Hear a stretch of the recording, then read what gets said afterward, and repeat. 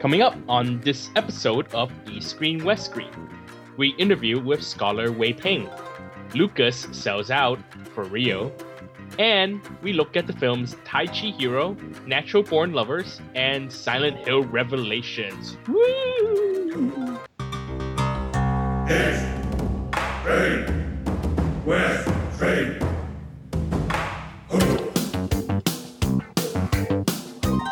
This is East Screen West Screen with Paul and Kevin, where if films were food, they'd be full of it.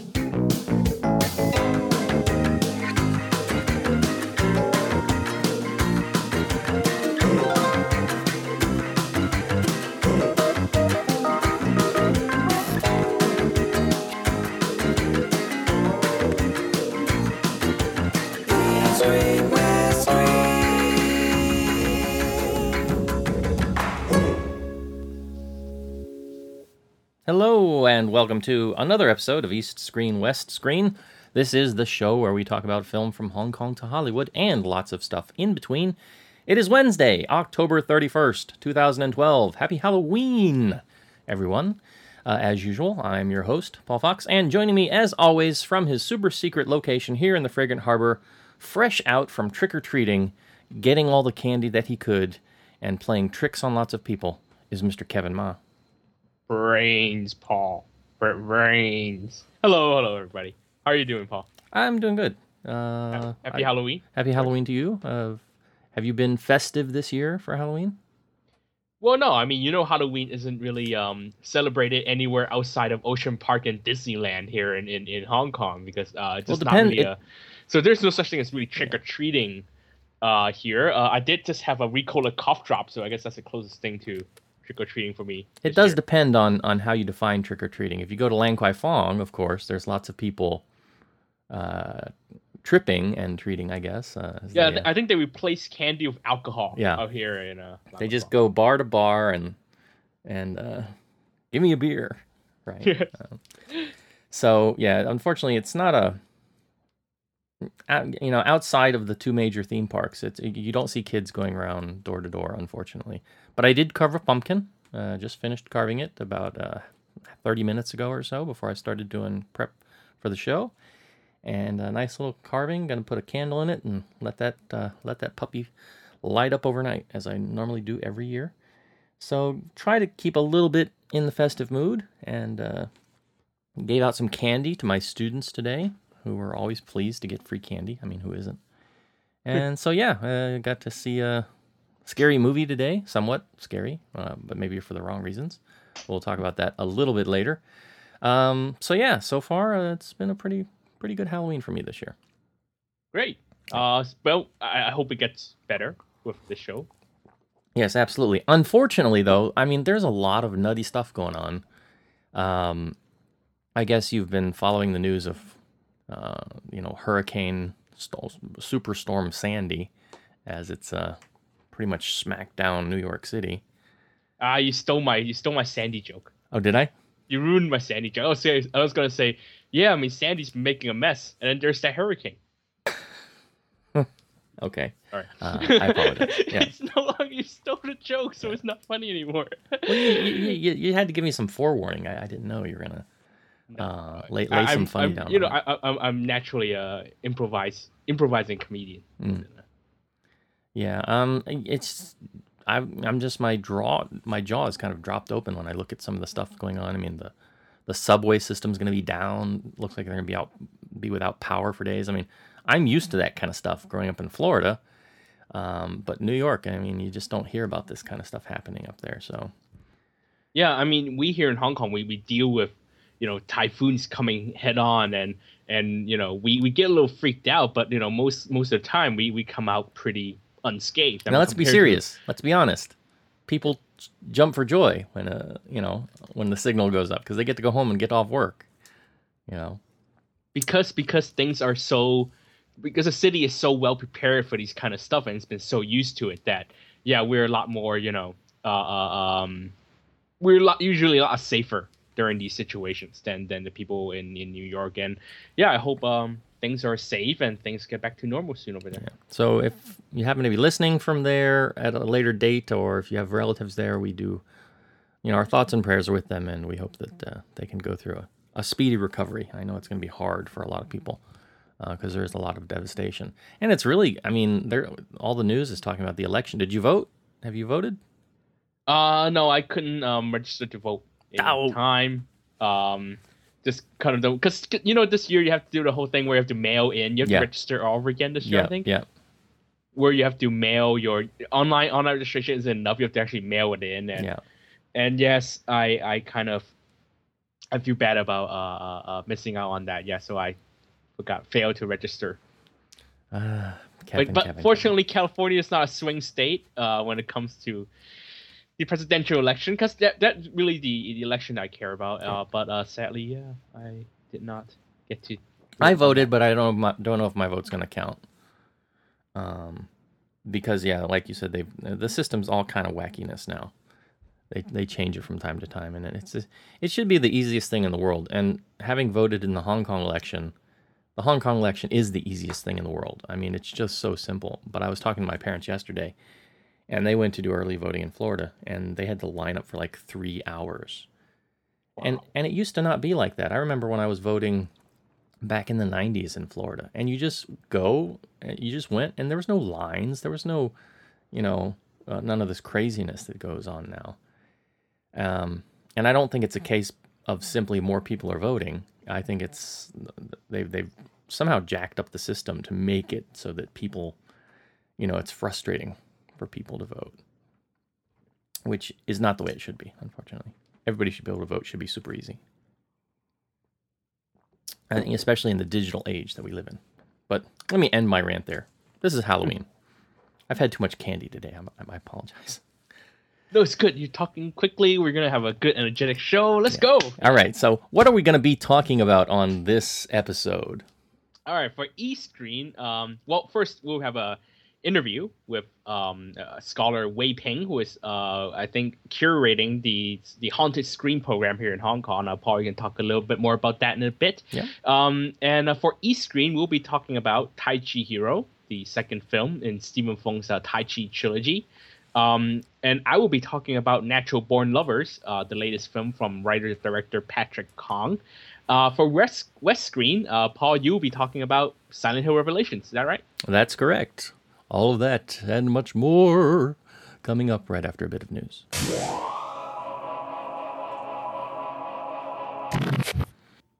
So we're very happy to have joining us on this episode film scholar Wei Ping, who's here to talk to us about Haunted Screen, Hong Kong Ghost Films. This is a series that is going to be playing in the month of November, throughout the month of November, at the Hong Kong Film Archive. So, Wei Ping, welcome to the program.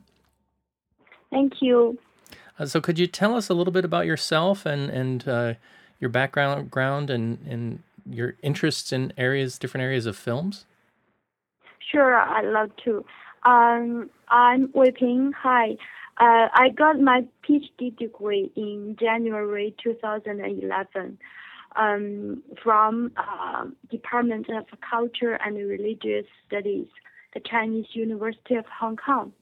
And my dissertation is mainly on the sound culture of early Chinese cinema. My research interests include film theory and criticism, film history, film music, and documentary films, and so on. Mm-hmm. Yeah. Okay. And so you are the guest curator for this film, for this series on Hong Kong ghost films that's happening this month. Could you tell us a little bit, how did you get involved with programming for the Hong Kong Film Archive? Actually, I think I got this chance to get involved in this film program purely by accident. Yeah. Because in spring I quit my former job in the Chinese University of Hong Kong. So and then by an introduction of a friend, I got involved in programming unit of Hong Kong Film Archive. Mm-hmm. So, yeah. So, were you interested in the ghost genre prior to working through on this this curation? Actually, the reason why they invite me as the guest curator to do this program just because except my major, I'm very interested in horror film, this genre. So I also do some research on this horror films of Hong Kong cinema. Yeah. Okay. So if I could just briefly read from the website, it says that horror has played an important role in the history of Hong Kong cinema. Unfortunately, the genre has never been seriously analyzed by scholars and industry professionals, making horror a significant but forgotten part of cinematic history. So this is going to be coinciding with an event that's happening between Lingnan University and the Chinese University of Hong Kong. They're having a symposium on festivals and paranormal culture. Is that correct?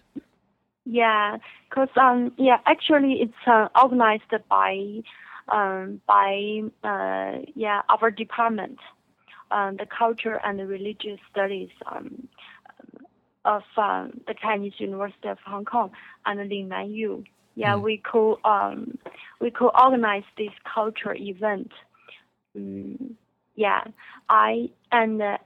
one of the programs of the whole Ghost Culture Festival, I curate this program. So there are 5 films in total for the program, including The Living Corpse, Mid-Nightmare, Love in the Red Chamber, The Shadow Boxing, and The Dead and the Deadly. And I think perhaps listeners to the show, people in the West, will probably be most familiar with that last one, The Dead and the Deadly, starring Sammo Hung.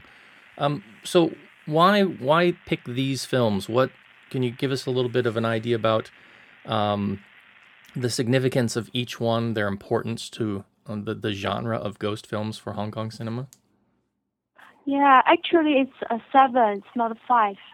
And there are 2, and one is Mr. Vampire, and the other is Rouge. So totally it's 7. So if individuals go to the website, they'll only see the 5 listed in the screenings. But there are additional screenings of Rouge, the film with Anita Mui, and also the original Mr. Vampire. And those are part of the 100 must-see film series. Is that correct? Yeah, just because they are 2 of the 100 must-see Hong Kong movies. So they didn't appear on the website. But but Hong Kong Film Archive produce a separate portfolio about the whole program. And in the portfolio there are 7. So why of the 5 that I just mentioned? Because I think for Western listeners, they'll be very familiar with Rouge and with Mr. Vampire for sure, and many will probably recognize The Dead and the Deadly, as I mentioned. What about the other ones? Are there significant aspects? Why were those selected for the screening seminar? Because I think the 5 can be the good representative films of horror films in Hong Kong film history.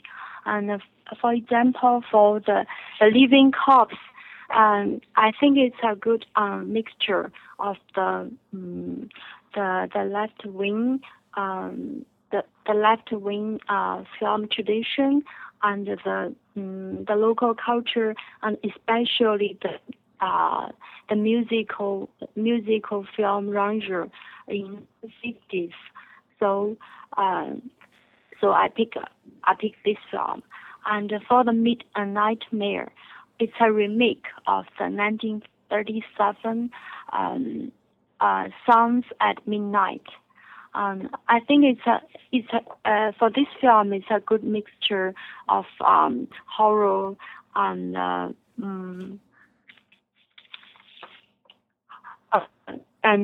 some local Huang Meidiao opera. well as melodrama.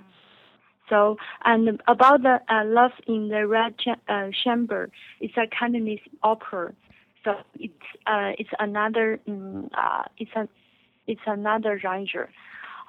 So, and about the Shadow Box, the Dead and the Deadly, and Mr. Vampire, and they belong to vampire genre of Hong Kong cinema, and mix slapstick comedy, action, kung fu, and kung fu comedy, as well as the Maoshan and Zhengyi Taoist culture, and the ancient Chinese folk culture, and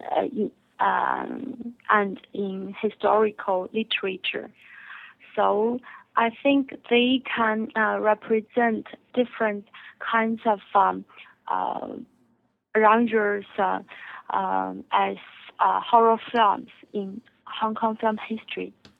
That's the reason why I picked them. Okay. Maybe could you give the listeners a little bit more insight into the very nature? For example, you mentioned The Dead and the Deadly and Mr. Vampire, and the I think it's fairly well known for people who follow Hong Kong cinema in the West, the idea of the hopping vampire or the Gyeongsi, and how is that? What are the significant views of that from, I guess, a Chinese perspective? I mean, Westerners will be very familiar with the idea of the Western vampire and sort of the romantic notions of the way that that's been portrayed in popular culture. It's almost like a horror / romance genre. But Chinese vampires are quite different. They have quite different attributes, and some might not even really consider them vampires because in some ways they're more like the Western zombie in some fashion. What are your thoughts on the nature of that type of mythology, that type of creature, and what it represents? I think we can tell not only from the form, but also from the content of these films. And for me, I think they are more like the cinematic production of hybrid locality. So, for example, I think Mr. Vampire is a very good example, because also, I also write in the portfolio about this film took a pop culture approach to the vampires of ancient Chinese folk legends and historical literature. For example, about the local toys, and actually, it popularized the local toys. Maoshan Taoist culture in this film, but we also can tell, the Western influence of zombie and vampire tradition and Western films, because at that time, according to my memory, from 50s till 80s. Western vampire films were very popular in China.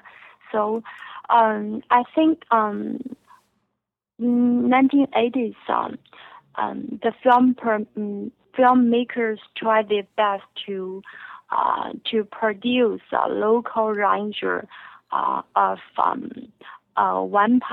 vampire films here. So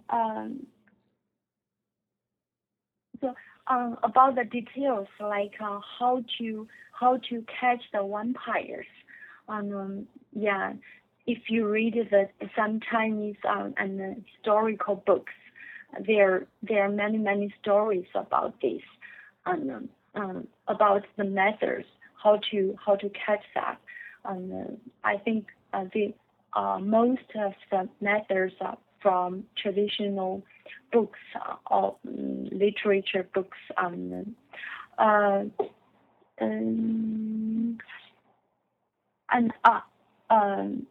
the other important thing is the plot. You can find there is a female in Mr. Vampire. I think it's also from the Liao Zhai Zhi Yi, from the Qing dynasty. So I think it's more like a hybrid ranger as a horror ranger and a local production. Yeah. And do you think that it's more difficult for the filmmakers to do these kinds of films today? Do you think there's more resistance to them? I mean, I know that if we talk about, for example, Anne Hoy's Visible Secret, there were all kinds of complaints when it was released because of they did some filming of a couple of the scenes on the MTR, and then, the MTR was afraid that people would be afraid to ride the trains, and things like this. Is it, and in terms of the expense, I guess, the cost of making these kinds of films, if we look at, I'm trying to think of the last vampire movie I saw. I think it was Wong Jing's The Vampire Who Admires Me. Just a really kind of low budget and silly variation of the genre more so than anything else. Are people just, did they get enough of these films in the 1980s and 1990s that they're not ready for them again, or is the industry not able to make them for other reasons, do you think? I don't think so. For me, many audience still love Western vampire films now. So we cannot see that people are not ready any longer for this film genre. I don't know. Yeah, just because in 1980s, the filmmakers used the low budget to produce these films. So more and more, they were becoming more and more low quality, and so that's one of the important reasons why they disappeared later on. So now, I don't know, because I never ever really talk about this with filmmakers now. But I think they just lost their interest in this genre, maybe because it vanished before. Do you think that the loss of interest was from the filmmakers themselves or from the public, the audience? I think just because it, as a genre, it vanished, it disappeared before, and maybe filmmakers don't think they can revive this genre again. But for me, maybe it's a chance. But for them, maybe just because it was very popular during a specific period. And during that period, all the filmmakers already tried their best to make use of all the kinds of possible factors from the legends, from the historical books and documents. So maybe they don't think it can attract the audience again. Okay. So, I mean, what do you think in terms of the some of the genres that have since come out and their impacts to Hong Kong film? I'm thinking of course, you had films like The Ring from Japan, which kind of reimagined the idea of not only the ghost image itself, but kind of how that was done from a filmmaker's cinematic sense, and the idea of horror. Or I'm thinking too of like the Pang brothers and some of the work that they did on their films like The Eye and others, and sort of I don't know if it's fair to call it a westernization or basically a reimagination of the ghost story that kind of moves away from the cultural conventions of something like a Mr. Vampire or a Chinese ghost story. Do you think that is more of the current trend for filmmakers to go with that and to step away from the cultural aspects you were talking about? Yeah, I think I think nowadays no matter in Chinese film in industry or in Western, according to the horror films I watched, they are more and more focused on, I think, psychological horror or or analysis on the horror in the films instead of the cultural values or the cultural traditions. So once you get finished working on this seminar series, do you have other projects coming up? Do you have other things you're going to be working on after this? No, actually, I'm planning to keep modifying my papers. My paper on the Vampire Ranger. You remember I present this paper before. I won't do at least I won't curate some programs here, but maybe I will curate some overseas film programs about I'm planning a film program in Belgium about the cooperation films, Chinese cooperation films. And will that happen this year or later in 2013? If it will happen, and it will happen in 2 years. Oh, 2 years later. Okay. Yeah, 2 years later. And the paper that you're working on, you mentioned before, this is a sort of an extension of what you worked on earlier this year when you were at the film symposium for Asian cinema, which is where we briefly talked before earlier this year. Are you planning to maybe publish a book later on this subject, on the Chinese vampire? Not a book. I want to publish papers instead of a whole book. But actually, after doing this film program and after discussing with some professors who were doing Taoist studies, and actually I think cultural value or cultural perspectives should become a focus. Not only in the film industry, but also in my own studies, at least. Yeah. All right. Well, the film series is the official dates are November 5th through November 28th, and again, we'll put the links up in the show notes so that listeners can go over and see all the screening times and the dates that they will be playing. And again, also look for not only the 5 films in the series, but also for Rouge and Mr. Vampire, which will also be playing at different periods during the month. Wei Ping, do you have any other ways that which listeners might be able to follow the work that you do? Do you discuss your work on Facebook or on Twitter or anything like that?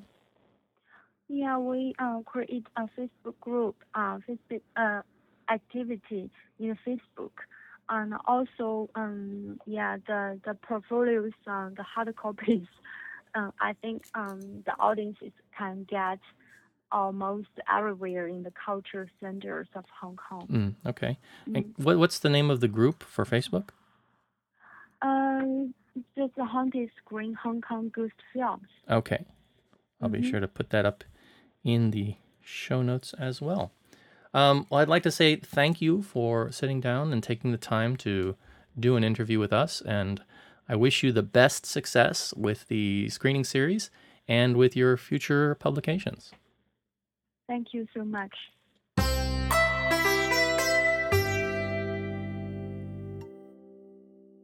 All right, so we do have a little bit of news to cover this week. Up first, news that ruptures the universe. Well, at least the Star Wars universe, that is. Disney has bought Lucasfilm, and let me tell you, if geekheads, if you hear sounds of popping, it's the geekheads around the world that are suddenly exploding and imploding simultaneously, if that's even possible. This particular news that I'm going to be reading from is from the Wired article from today, or actually yesterday, 5:01 p.m., and by Angela Watercutter. But I'm sure you can find the same news throughout the blogosphere, throughout all different kinds of news articles. Excuse me. So basically, Disney buys Lucasfilm for $4 billion. That was George's number to sell out. And it says their target is for a Star Wars Episode 7 by 2015. So, I'm not sure how I feel about this. I know that people, and myself included, we give George a lot of grief for episodes 1 through 3, but there's been a lot of stuff done with Expanded Universe in terms of novels and things that have come after, and I know that that's not considered necessarily official, depending on who you talk to, but there's a lot of stuff out there. A lot of people really like that stuff. I never really got into that stuff, the Expanded Universe stuff that much. But I think, that's out there, and now you're going to go, and we don't know what Disney's going to be doing. It's Disney now. I mean, is it going to have Disney sensibilities? I've seen some people commenting that it's going to be more Jar Jar, right? Because that's Disney style. So I don't know. I'm kind of mixed, and some people stated, with this acquisition, once it goes through, Disney's going to have Lucasfilm, they're going to have Marvel, they're going to have a whole bunch of geek-related properties, and it's all going to be in their wheelhouse. And what are they going to do with it? Are they going to be able to keep the quality of this stuff up? I mean, I'm a huge fan of the Clone Wars animated series that's been going on there in their 5th season now. And I've really liked a lot of the stuff they've done with that. And I know that Lucas himself is not directly involved in that. He still has final say, but they've had a lot of good creative talent go into some of the writing there. And they've really produced some of the better narratives of the entire Star Wars franchise. I'm guessing that's supposed to come to fruition or to its conclusion either with the 5th season or maybe a 6th season. I think they're ending it soon, though. So, yeah, I don't know if Disney's going to get involved or let that play out, or, how this affects other areas like Lucasfilm Games, because they've got their, a couple of games in production right now. And, I don't know. I'm kind of mixed on this. I'm a little bit excited, and some people were joking that, they're going to start seeing a lot of crossover stuff between like Mickey and Star Wars, but they've already had that. They had the Star Wars ride at Disney MGM for a number of years, and you could buy like Mickey Mouse themed Star Wars characters, like Mickey as Luke Skywalker and things like that. Does this mean we might get a Star Wars theme park in the future as a park expansion? That would be kind of cool. I wouldn't mind, seeing that. But again, they've had characters associated with it, again, with the Disney MGM franchise in the past. So, I wouldn't mind seeing more work in those areas. So, I don't know. What do you think of this, Kevin? You're not a huge Star Wars fan, but you have thoughts on this acquisition? Oh, I'm a Star Wars fan. I mean, I watch, of course, all 6 films. I don't actually consume any of the expanded stuff. Nothing like Clone Wars. I don't read the fan fiction. I played the game before, but I never got through the first level. But yeah, I mean, for me, the Star Wars series ended after episode 6. I know that some people say Lucas promised 9 episodes, but for me, when the Emperor was defeated and the second Death Star was blown up and the little furry animals are dancing on Endor, that's the end for me. Yeah. How's that song go? Yug Nub. Yada Yug Nub. No, sorry. yeah, I don't see how they would. Anything else just seems like kind of a. Well, I mean, I can't even say like a cash thing anymore because I mean that's the whole Star Wars franchise. I mean, it would just be a fact, not really opinion. But I just don't particularly like the idea because I mean 1 to 3 makes sense, right? Maybe 1 to 3 completed the saga, so I see why they did it. But to expand it when I didn't see really storytelling wise, I didn't see any really necessity to continue this universe other than the fact that they have to make money. And yeah, I have my doubts. I know a lot of fans are really happy because they'll get 3 more movies, but yeah, I am a little skeptical. I mean, Paul, are you looking forward to 3 more Star Wars movies? It's going to really depend on who gets involved. I was having a Twitter discussion with some other fans online today, and they were speculating, who they'd like to see come into the director's role. And they threw out names like people like Joss Whedon, Del Toro, J.J. Abrams, and of course I immediately threw up a flag and said no J.J. Abrams because he's already got the Star Trek franchise. So if he gets the Star Wars franchise as well, that's somehow going to rip the fabric of space-time and just cause massive calamity. But I don't know why people expect different collaborators because Lucas has held this very close to himself, especially the prequels. So it's clear that Lucas is going to be him and him alone doing it. But who, if he no longer owns the rights, who's to say that, right? I mean, if Disney holds the power now, they could bring on anybody they want, technically, right? Yeah, but Lucas is still. I'm sure that there is some kind of clause that ends with Lucas still being in charge of any creative decisions. Well, perhaps including who controls or who works on the future films. And let's face it, Lucas wasn't very big on collaborating in the first 3 in episodes 1 to 3 the way that he was in 4, 5, and 6.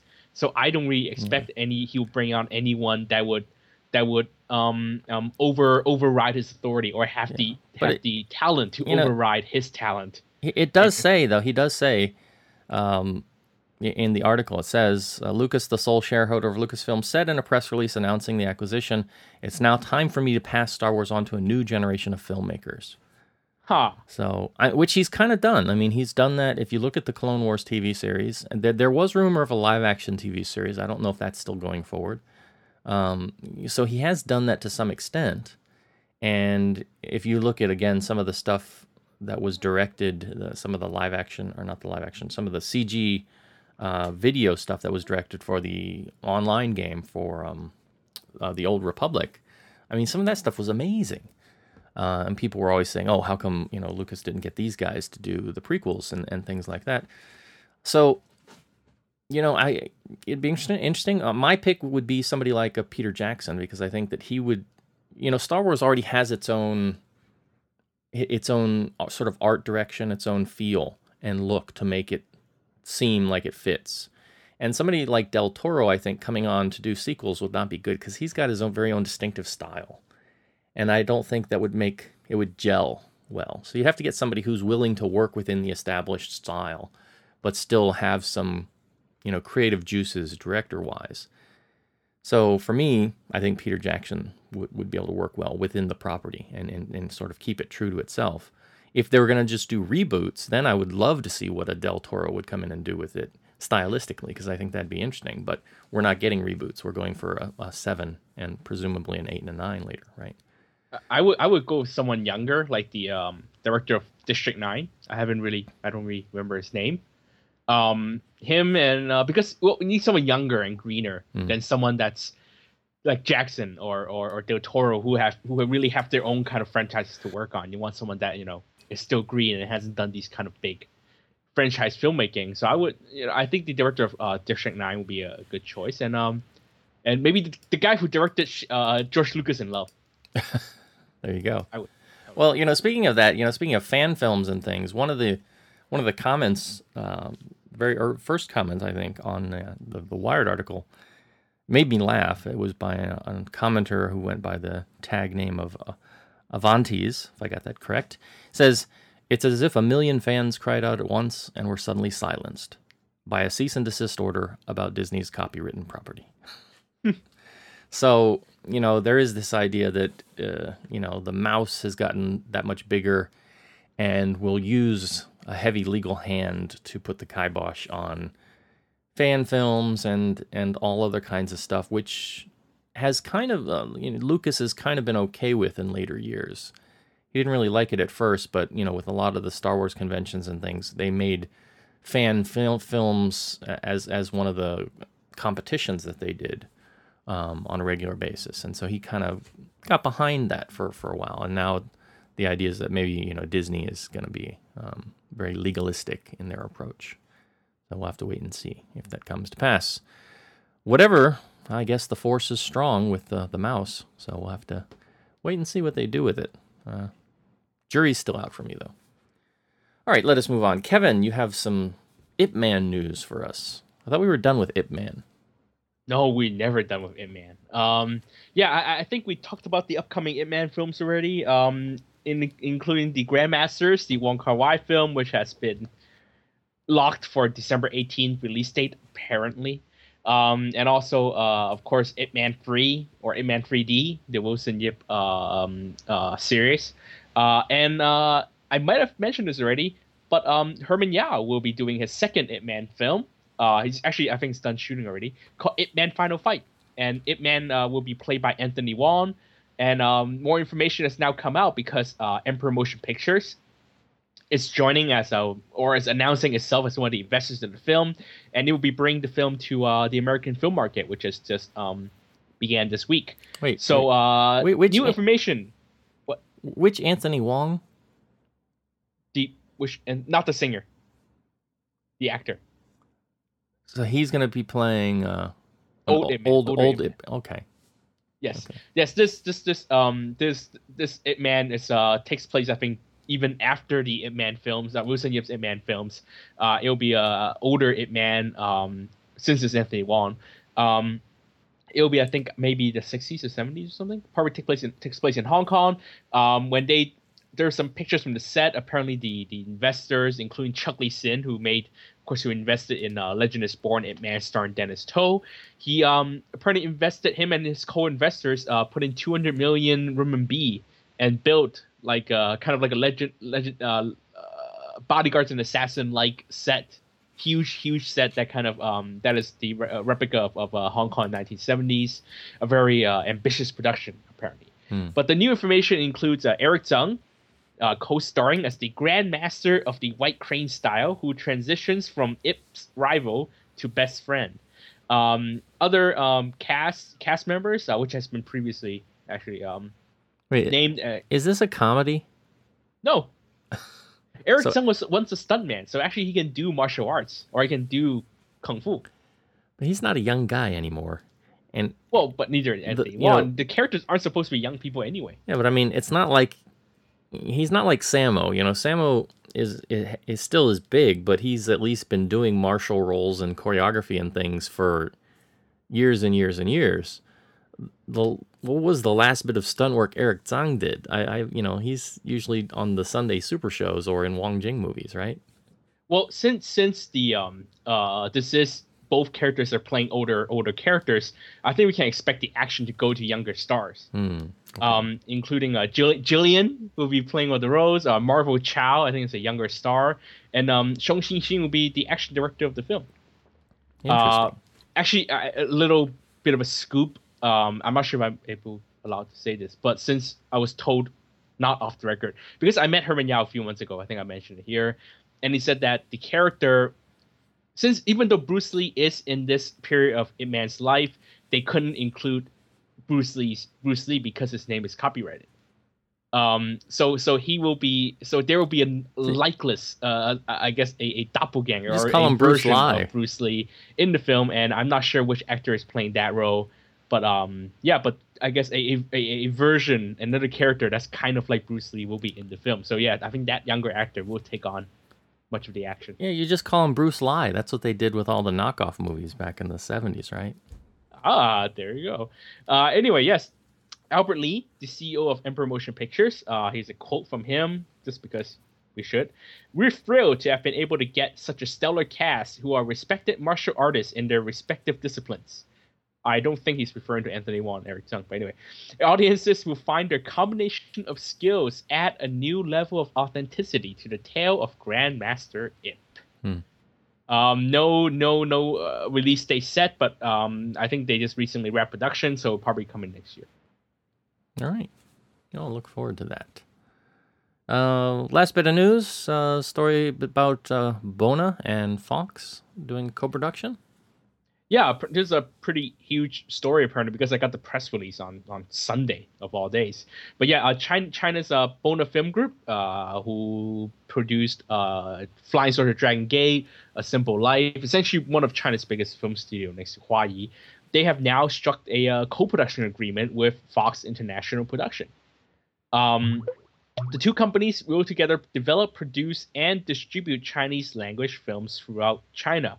This is a big deal because News Corp, of course Fox, has been trying to get into China, and they've worked with Huayi before on Love and Space and Hot Summer Days, but only one of those two projects worked out. And they also did The Butcher, the Chef, and the Swordsman. So this is actually their biggest real attempt to get into the Chinese market by signing up a multiple film production deal with a actual Chinese studio.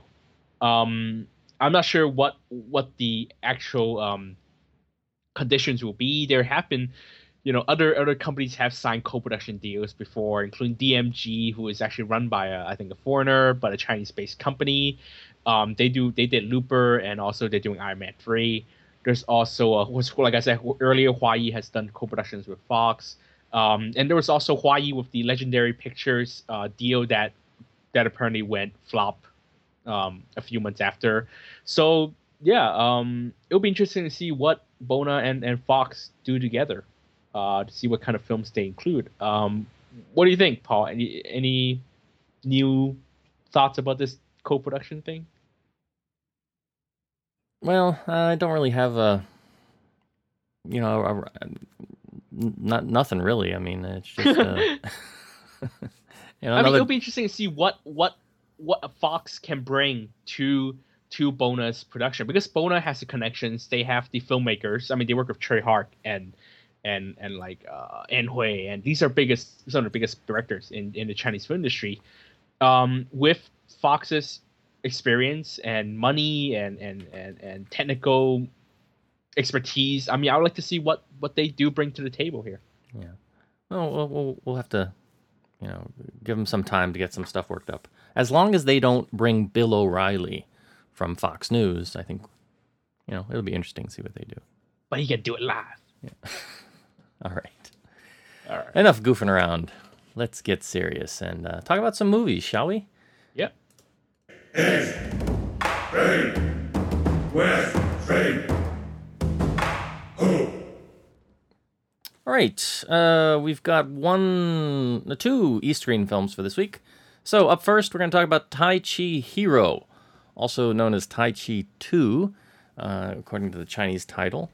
And so this is the direct sequel to Tai Chi 0, which was released just around a month ago, I guess. And it continues the story of the main character, Yang Luchan, who we left off at the end of Tai Chi 0. He had defeated the big cyber steampunk, the big steampunk railroad tank machine, and he had sent the protagonist, or the antagonist, who was trying to encroach upon the village, sent him packing, and he was all set to get married to Angela Baby's character, right? And so the film pretty much picks up right from there, and it keeps the story going. Introduces a few more characters. We're introduced to the brother of Angela Baby's character, who's returning to his village, and we find out that he's never really been interested in martial arts. He's always been more interested in machines, and so he's kind of like a steampunky James Bond. He creates little gadgets to help him overcome his lack of aptitude with martial arts. So he creates little gadgets and bodysuits and things. If you think of the character Data from Goonies, right? He's kind of like a steampunky version of that, I guess. And so he comes back to town, and he's trying to figure out why his sister is marrying this goofy outsider, and he wants to kind of prevent it. And he ends up crossing his father in the meantime, who's the village headmaster, who we've learned is Tony Leung's character. So there's that sort of side family issue. Then in the meantime, our main villain has returned back to sort of the home base, and he's licked his wounds, and now he's coming back for a second round. This time instead of bringing a big steampunk machine, he's bringing 3 big British cannons that's been loaned him, I guess, from Peter Stormare, for the win. And so that sets up sort of the round 2 of the confrontation, more Western military technological might versus the prowess of the Kung Fu warriors. Yang Luchan still has to deal with his problem with his little golden horn or golden crown that makes him go crazy whenever someone hits it, but it also makes him sort of like get super powerful at the same time, because that's killing him, and so he needs to sort of practice this new style of Kung Fu that he's learning from his father-in-law to try and relieve the poisons that are being released because of this power that he has. And so basically, through a series of confrontations, this all leads up somehow to him and the village kind of succumbing to the attack, and him and Angelababy ending up having to escape and try and get in touch with one of the high-ranking officials in the government, and to get them to intervene and prevent the village from being destroyed by this need to build a railway. And in order to do that, he has to meet with a certain high-ranking official who turns out to be Yun Bao. And of course, they have to fight.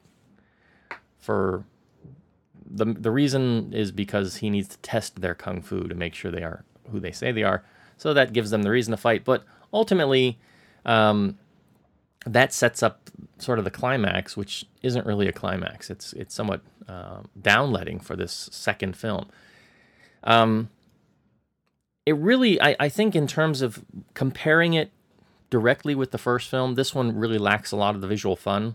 As I remember talking about when we reviewed the first film, there is a lot of sort of meta references to things like video games and other things that we talked about that are apparent in the first film. They don't do any of that here, really. And this sort of becomes just a sort of straightforward narrative, more action, but nothing overly inspired. The steampunky aspect really sets it in a universe of its own, which is fine. So it does make reference to some aspects of history, but you're so far removed from history because of the tech that they're showing. You are pretty much in sort of a fantasy version of China, which is perfectly good. But when they drop some of the fun stuff that they were doing in the first film, there's nothing really to fill that void here in the second film. A couple new actors show up. Daniel Wu shows up. He's got a cameo. It's kind of odd. I would have expected him to take on one of the more pretty boy roles, and he's kind of in a role that's not really typical for Daniel Wu. So it's interesting to see him show up and do what he does. Just a small part, though, really. And the showdown at the end, the fight choreography is good, but it is kind of anticlimactic, and then it's just sort of rushed to the end. There's not even really a real epilogue. There's a hint of things building for a third film, but they didn't actually film a third film when they did these two. I think Kevin can fill us in on a little bit of the details. They're supposed to try and get more funding for the third film, which I hope they do, because this really feels unfinished. It really feels kind of like an Empire Strikes Back moment, to give a Star Wars reference, where you're just kind of left hanging and you don't really have a lot of closure. But it's got Peter Stormare, so it can't be all bad, right? I'd say to rate it, I'd really have to give it on its own a TV it, but only after seeing the first one. So, yeah, Taichi Hiro. Kevin? Yeah, I'm just gonna simply repeat. I think I tweeted this, so I'm not sure if people follow me on Twitter. Sorry, I'm gonna repeat this. The two Tai Chi films, it's like this girl that your friend wants to introduce you to. You know, hey, she looks really nice. Here's a photo. She looks really nice, and she's a really nice girl. You know, she likes to, you know, she laughs at your jokes and things like that. And she's a great girl. You should meet her. You should totally meet her. And you totally look forward to meeting her, and you really want to like her. And then when you meet her, and then you go on 2 dates, and then realize it's not gonna work out. That's the Tai Chi films for me. It's definitely out to impress. And I really, really want to like the films. I mean, the trailers for the films were great. Well edited, really sets up tone. The whole, the humorous, kind of offbeat tone of the whole thing. It sets it up very well. And then the films themselves don't know how to impress. I wish the editors of the trailers would edit the film again and maybe put a little fun into it, put a little flair, put a little style. But it just doesn't quite deliver the way that makes you really want to like the film. Apparently this second part was in post-production even back in September, which is a month ago. So it's definitely it shows too. Was that? It shows too. Yes, it's definitely a rush job. Definitely rush. Apparently what I've heard is that this late October slot was supposed to go to another film, and that film isn't finished. And since they shot Tai Chi back to back, they essentially rushed post-production on the second film to try and get it out, and do the whole month back-to-back release for it, which is why the first film is a lot more polished than this film. Most of the gaming effects are gone, except for one sequence that Paul missed out on most of because he went to the bathroom. While that whole sequence on screen, I'm like, Paul, where are you? So there's one game effect sequence in the film left. Word to the wise: avoid the big Coke. Yes, apparently so. But yeah, that one was the only game effect scene, and I kind of missed the overflowing of information in the first film because the style doesn't really hold up in the second film. They're not really consistent enough here, and I guess, you know, maybe because they didn't have enough time to add the effects in, or because they never planned to put up that much effects in, or something like that. But this film is getting better word of mouth in China than the first film. So, you know, what do I know, right? William Fung, as Andrew Baby's older brother, he comes in and steals the show. He's good in the film, but he doesn't really save the movie because, I mean, the movie was really beyond. He doesn't really lift the quality of the film. He doesn't really make the film better, but he does keep it from sinking to rock bottom. It's a good performance, and I think his character is so much more interesting because it's this guy who, and it says a lot more about the times, you know, because he is a man who relies on inventions, who relies on machines and gears rather than martial arts, and he is kind of represent the new China very much, or progressing China, or a modernizing China. And I think his character, I would rather see a movie about his character than about the Tai Chi guy. Yeah, he was more interesting for sure. Yes, and I think his arc is more interesting. And even his partner, he has I guess she was his wife. You know, he has like a mute wife who's an expert martial artist and kind of his protector for a bit. And I was really intrigued about their relationship too, but they never really do anything with her character. They never really get into their background at all. It seems like a missed opportunity. Maybe that'll be stuff they would cover in a third film, possibly, but I don't know. Yeah, it feels a lot of, like the first film, it feels like the second film has a lot of missed opportunity. And when you wish that the film was about a supporting character who doesn't show up until the second film, I think your series might be in a bit of trouble.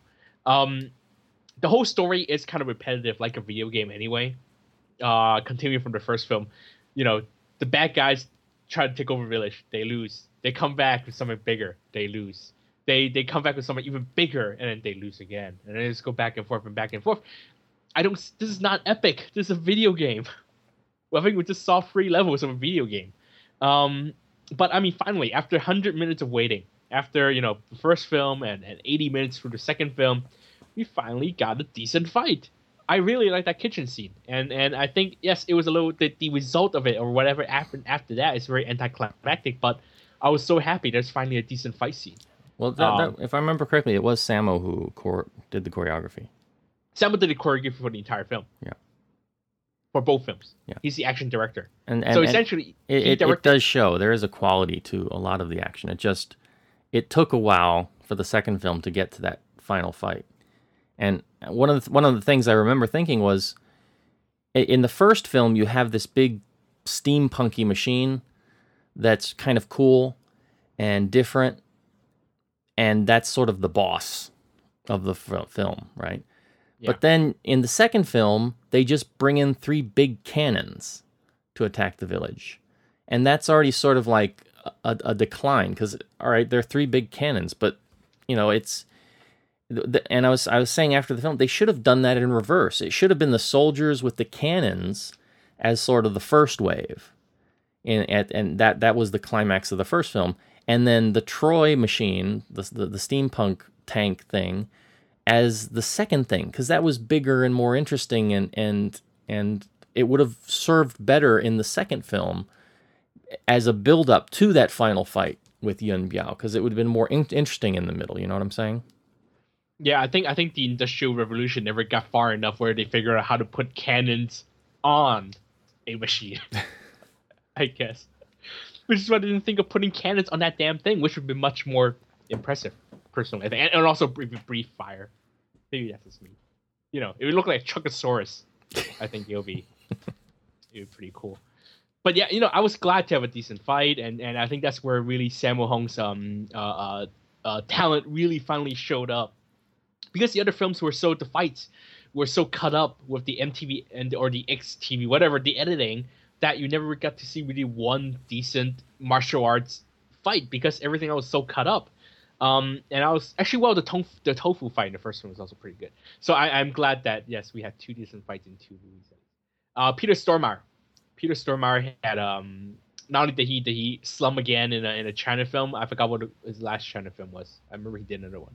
But he showed up here with a fake British accent, which is so obviously faked and was he even trying? It didn't even seem like he was trying. To watch if you know what a real British accent sounds like. Yes, it's the ending is totally rushed. They filmed these 2 films back to back because it was already expensive enough, and I'm guessing they didn't want to throw all over 300 million RMB into 3 movies back to back, and of course scheduling problems, of course. So before the second film came out, the press conference, they already announced that the third film is a go, and I'm guessing they will be starting production relatively soon. I'm waiting. I'm guessing waiting for the how it does in China, because it opens in China this week. Officially opens in China this week, and I'm guessing they're waiting to see how it does. Hopefully, it will do well enough that they can actually try and have more ambition for the third film. Even though it's not really likely, I know that the first film underperformed, so I don't expect much for the second film. But please do a decent third film to wash off the stink of the second film. Seriously, I was a little disappointed. I mean, it's not great, and again, I'm gonna repeat something on Twitter. I think me and Ross we agreed using baseball terms that it's really somewhere between a ground out and a single. So it kind of gets on base. It's a hit, but it doesn't really impress. So I'm hoping that it becomes at least double in the second film. By the way, go Giants! Yay, go Giants! Anyway, so finally, Tai Chihiro, TV it and only with the first film. I think sitting through both films would be kind of painless, and it is I think this series is very important for the Chinese film industry because it's really they need really ambitious projects like this. And I really, really wanted it to work out. And for them to produce something that is kind of subpar is a little disappointing. So, but it's still worth watching. And yeah, give it a try. But don't really expect too much so far. Paul? All right. So there you have it. We'll have to wait and see if we get any kind of closure with a third film, which I hope we do. So we've got a second eScreen film this week, and that is Natural Born Lovers from Patrick Kong. Is that correct? Yes. It is Patrick Kong's latest romance opus. Kind of a new attempt this time. No longer working with his usual collaborators. This time he's working with China 3D, Steven Su's company, the people who recently brought you Due West. This time he's working with those guys. Of course, this movie's in 2D. And of course, a new cast, mainly Julian Chen and Annie Liu as the leads. Kind of a new combination. I haven't seen them in films for a while, lead roles, so it's kind of refreshing. But the film itself, not that good. But yeah, here we go. Julian Chen plays little Taylor, who was once a Chow star, a big Chow star who started in a lot of films and then faded out and became a patisserie owner. I guess he makes cakes for a living. But he still gets recognized on the streets. During but he's the really nicest guy in the world, and he's always used by his three sisters' boyfriends as for alibis while they go cheat on their girlfriends. So they have to cover everyone. And during one of these incidents, he gets recognized by the paparazzi, and when he gets to the center of the hospital. He runs into nurse named Bobo, played by Annie Liu. Bobo and Tyler had a little run-in before that at a restaurant when Bobo was seen trying to beg her boyfriend to take her back, and then she was beaten up by the ex-boyfriend, and Tyler chose not to do anything about it. So Bobo got her revenge by revealing or exposing him to the paparazzi. But that's a cute first meeting, and then the two kind of fall in love later on over their a meeting, because Taylor is a big fan of elevators, and during one of their elevator trips, I guess they fell in love. But what Taylor doesn't know is that Bobo is a very obsessive lover. She is very possessive. She gets jealous easily. She's one of those girls who would call you all the time and make sure and wants to know when you get home, and then wants to know when you go to sleep, and then wants to know when you're brushing your teeth, wants to know when you're waking up, wants to know when you're leaving for work. You know what I'm talking about. So he quickly gets kind of annoyed and wants to get rid of her, but knowing her behavior, of course, she starts stalking him. So yes, it's a girl that is not that easy to get rid of. Patrick Kahn is drawing from his Book of Love again. The romance is kind of ho-hum, and lots of digression involving cameos and people making cameos like Mark Wu, the director of Due West, and also Alton Yu, a local radio host, making cameos and spewing out really quick dialogue about how Hong Kong men and women act in relationships. There's supposed to be timely observation, but honestly, those digression can really be in any film. They just feel like Patrick Kahn is trying to have to shove it into this really ho-hum story that he put together. So the film is kind of draggy and goes kind of all over the place, of course.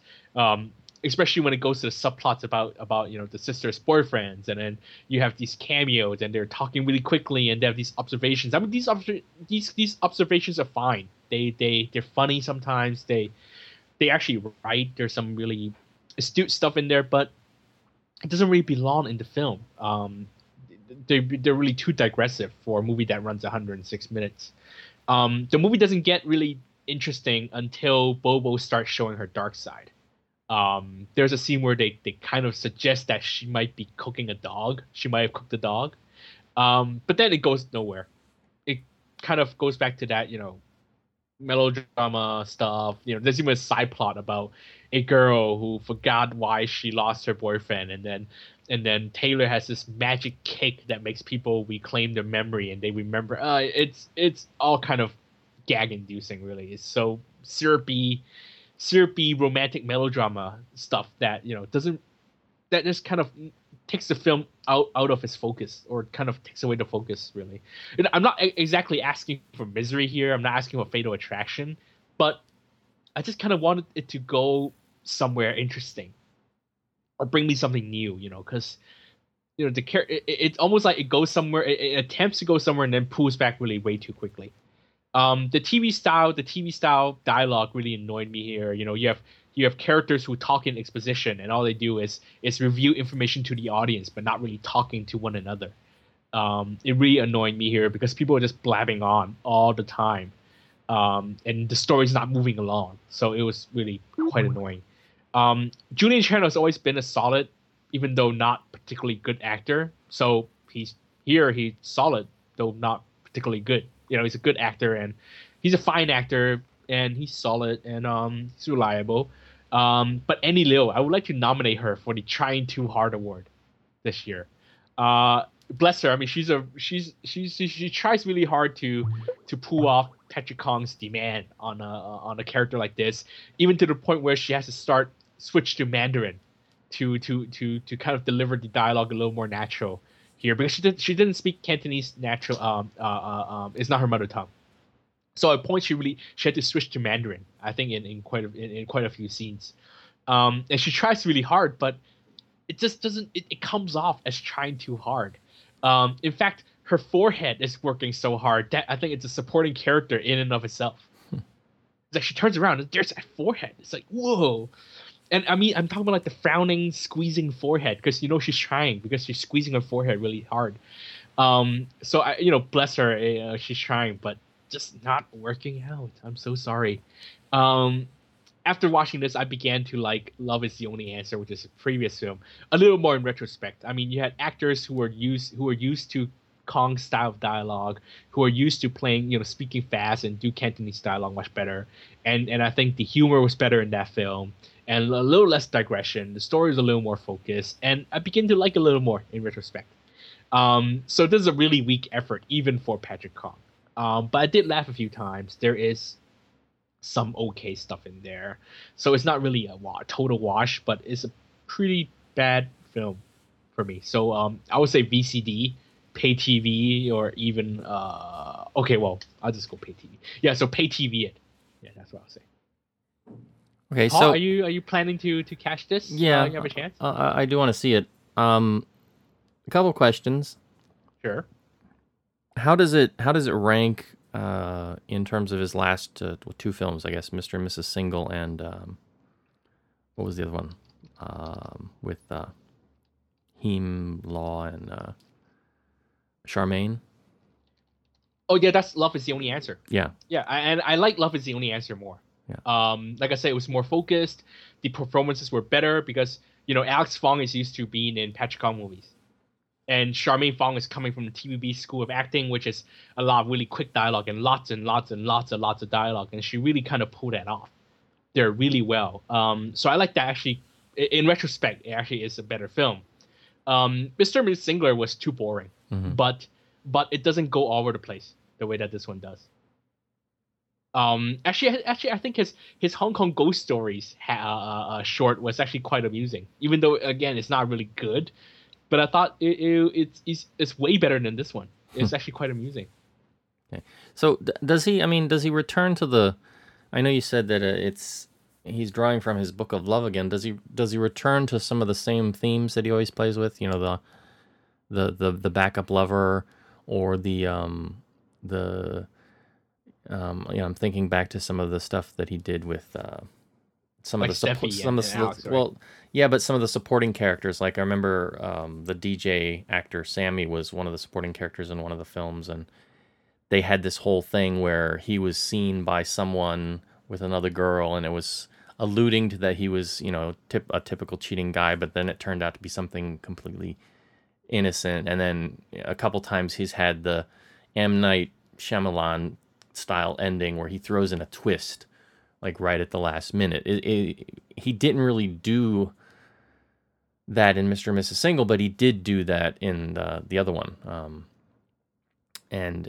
Right at the end when sort of, what was it, Heem Law's character, comes to this realization that he has to be a douchebag to get girls to like him. Does he do that here at all too? There's a twist, but it's a lot kinder. Let's just say this is a happy Patrick Kong romance. Okay. Thankfully, no, it's not. There is a twist again that totally isn't. It really isn't necessary. But at least, yeah, it's not as mean spirited as his previous films. Especially, we're talking like, what is it?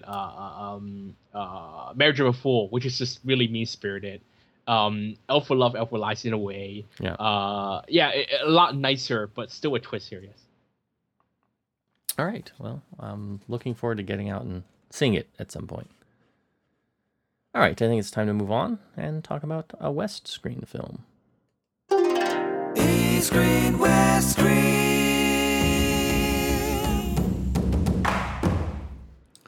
Right, so just in time for Halloween, for West Screen, or should I call it West Scream, we have Silent Hill Revelation, a 3D film that is the sequel to the 2006 horror film of the same name, Silent Hill, based on the video game series that has, I think, up to 9 different entries now. So much Have loved. you played the games, Paul? I have not. Sad to say. I played the first one. That game scared the crap out of me. Yeah, they are known for doing that. I tend to prefer games where I have a lot of ammunition. So I've not been a huge fan of survival horror stuff per se. But I know that they are wildly popular, and I think, in the minority a little bit in that I really liked the first film. I thought that it was, narratively, it seemed to fit the survival horror style from the gamic sense, and in some of the things they did, although it might have been considered a little bit cliche in some ways. I thought narratively it was interesting, but I loved the art direction of it. I know it was based a lot on the art direction of the games, but I thought, they did an amazing job with some of the art and the style of the first film. So I was kind of looking forward to this film, and even more so when I found out that it was going to be sort of a continuation. They were bringing back some of the cast members for this. And unfortunately, I think there's a lesson to be learned. And I'll talk about that lesson in just a moment. But let me talk a little bit about the synopsis. Excuse me. So this builds on the previous film, which at the end, the character of Rose and her daughter were kind of left in this ambiguous state at the end of the first film. So if you haven't seen the first film, and I'm going to do a little bit of spoiler territory from that, so you might want to stop listening if you're planning to watch it. But so they were left in this ambiguous state, and the father, Christopher Da Silva, played by Sean Bean, was kind of stuck in the real world, not sure what was going on. So right at the beginning, we're told that the mother, Rose, who was originally played by Radha Mitchell, has found a way to send her daughter over to the side of the real world with her father. And this is done in a very quick sequence and an explanation that doesn't really gel with the events of the first film. It's kind of like something they just made up and wrote down on a bathroom toilet tissue and said, yeah, this'll work. It's one of those kind of things. It's like, well, we're in this hole. How do we get out of it? Boom, this happens. And we explain it to the audience. Kevin just got done talking about how people, stand around and explain stuff. That's exactly what they do here. And so then time jumps ahead several years, and the daughter is now a teenager, and she's had to move around with her father because they're being chased by these cult members who are tied to some of the things going on in Silent Hill. And so they want to kidnap Sharon and take her back.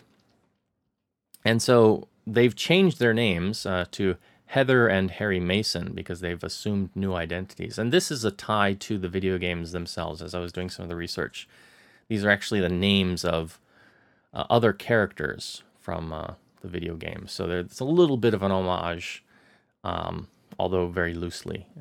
And so she finds herself pursued once again, and ultimately her father is kidnapped and taken back to Silent Hill, and she is told that she needs to go back. And that's something her father's been trying to prevent from happening. He hasn't wanted her to go back because he knew it would be trouble for her. And so this cult wants her, and so they kidnap her father and say, go back to Silent Hill or we're going to kill your father. So of course she does. And on the way, she teams up with this other teenage boy from her school. And there's a bit of teenage angst going on, of course. And there's plenty of angsty dialogue to support it, which doesn't really work in the context of some of the stuff that's going on. But it is what it is, and ultimately the two go to Silent Hill and they get caught up in all the spooky-ish events that happen in this place as the plot continues to unfold. Of course, the central... There's a couple antagonists here. There's actually 3 different antagonists at a certain point. But the central one of the central antagonists is Alyssa, the sort of the evil of the first film, who the main character, Sharon, or Heather, as her name is changed now, is tied to. And if you've seen the first film, you'll understand what that connection is. But that connection, the way they deal with it now, it kind of gets weird and doesn't make a lot of sense based on what was established from the first film. And there are things of the first film that are then suddenly not discussed or seem to be omitted somehow. So basically it's a sequel that isn't very well written in building on what has been established before. So I guess the main problem is that this wasn't directed by the same director from the visual standpoint. I think Christopher Gans probably had a lot to do with the stylish look and the quality of the first film. And so here they have a new director, Michael Bassett, who's a fine director. He did a Solomon Kane movie a couple years back, which I thought was great. So he knows how to work these kind of genre pieces, but this just looks bad, and I attribute it to the budget. The first film had a budget of about $50 million, and this one they did for $20 million. So if you're going to do a sequel to a film with, less than half of the original budget, this is what you get. You get something that ends up looking like a made-for-TV movie. It lacks the quality in terms of the art direction. When you get close-ups of some of these monsters, it really looks like CGI that you're going to be seeing, not even on a PlayStation 3, more like PlayStation 2. The plot, again, doesn't really gel nicely with the first film. The explanations they give are kind of sloppy and ramshod just to get the plot going. Might have been more interesting if they would have just not made the connection with the first film's characters and brought in new characters. They could have worked that out, I think, a little bit better if that's what they wanted to do. The main girl, who's the sort of the lead actress here, as the daughter, Heather or Shannon. If I can get her name correctly, her name is Adelaide Clemens. Doesn't really do a great job. She's kind of wooden in some of the scenes that she does. The dialogue she's being asked to deliver just doesn't seem appropriate, doesn't seem to fit well. And again, it lacks some of the overall quality that I felt the first film had. Not that the first film was an amazing film, but I think it was a good film. I liked it. And there are several set pieces that just don't fit. They just seem weird. They just seem like, all right, we're going to do this now. And it has nothing really to do with the plot or character development. It's just something we're going to do. And then as a result, some of the character actions end up being somewhat weird or just weak. And as you're seeing what's going on screen, you're thinking, well, why don't they just do this instead? It would seem to make more sense. There's a cameo by Malcolm McDowell who shows up and kind of goes over the top. So that's something to look forward to, but it doesn't really help the film at all. It just the title itself is called Revelations, but if you've seen the first film, you pretty much understand everything that's going on in Silent Hill, why it's happening, how it's happening, and the film here doesn't really reveal anything new. So there are no real revelations, and it just doesn't feel like a logical continuation from the first film. Can I recommend it for 3D? Certainly not. I saw it in 2D. Even that, I would say, not really worth seeing in the cinema, despite the fact that it's got Sean Bean and Malcolm McDowell, and even Carrie-Anne Moss, who wasn't in the first film, but she's got a role in this film. I'd say TV it if you are a completionist, if you really want to see how they continued on the story into this film, but be prepared for like a Friday night movie experience more so than an actual film experience. So there you have it, Silent Hill. Breaking the Silence. Kevin, I know you love horror films, right? So you're going to rush out and see it. No, I like I said, the game scared the hell out of me. I never watched the film, so I really liked the first film. I know the first film got kind of panned by the critics, but I really liked it, and it did well. The first film, I think the numbers were like 50 million to make, and it made back like 100, so it did pretty good. And then I think after that, the success, they started working on the second film back in 2006, and then had some problems, and the director, Christopher Gans, was originally tapped to do it, and then he ended up leaving, not a good sign. And then they brought on Michael Bassett, who I said, I loved Solomon Kane, so I can't really blame him for some of the problems. I think they just didn't give him enough budget to work with. And so it shows here they've got, they got Sean Bean back, they got Malcolm McDowell, but the rest of the actors, the rest of the cast, just not a lot there to work with. And the art direction just doesn't look that great. That's too bad. Yeah. So there you have it. Go back and watch the original if you're in for a good Halloween spook fest. That would be my recommendation. All right. Oh, we have comments. We have comments from Facebook page. Yes, let me play this before we get into the comments.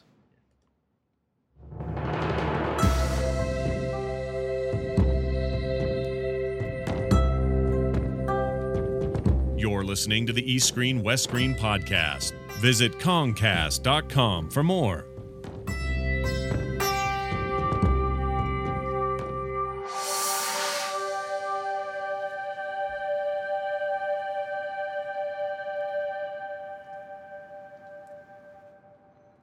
Okay, we do have a couple comments from the chat room. Blue Summers asks, here's a question. Who owns the Bruce Lee name? I have no idea. Bruce Lee's family. Is it his family? Is it the Linda Lee line and all those gangs? Yes, Linda owns the name and all likeness, and which is why Bruce Lee, my brother, had to be about Bruce Lee's life before he goes to America, because anything after that, the family owns. So the only reason they were able to tell that story because they brought the story from the from his younger brother. So that's the only reason they could tell that story. That's right. I remember we talked about that. Yeah. You have some other comments for us? Yes, this is from episode 128. The Love His Pajamas and Ruby Sparks episode. David Harris asked, or he says about wuxia, the wuxia thing makes me groan. The advertising doesn't appear to be giving a representation of the film, which can only lead to disgruntled customers. Is that the wuxia name renamed as Dragon movie thing? Yes, that's the thing, and I can't say I agree or disagree because I haven't seen the film yet. By the way, the film is now available on the U.S. iTunes store as a rental for $9.99 US. So, if you're curious, check it out. See what the changes are. I might, if I get crazy one day, I might spend the $10 and see what the changes are myself. Right. Speaking of changes, I forgot to mention this in talking about Silent Hill Revelations. Terribly cut for Hong Kong.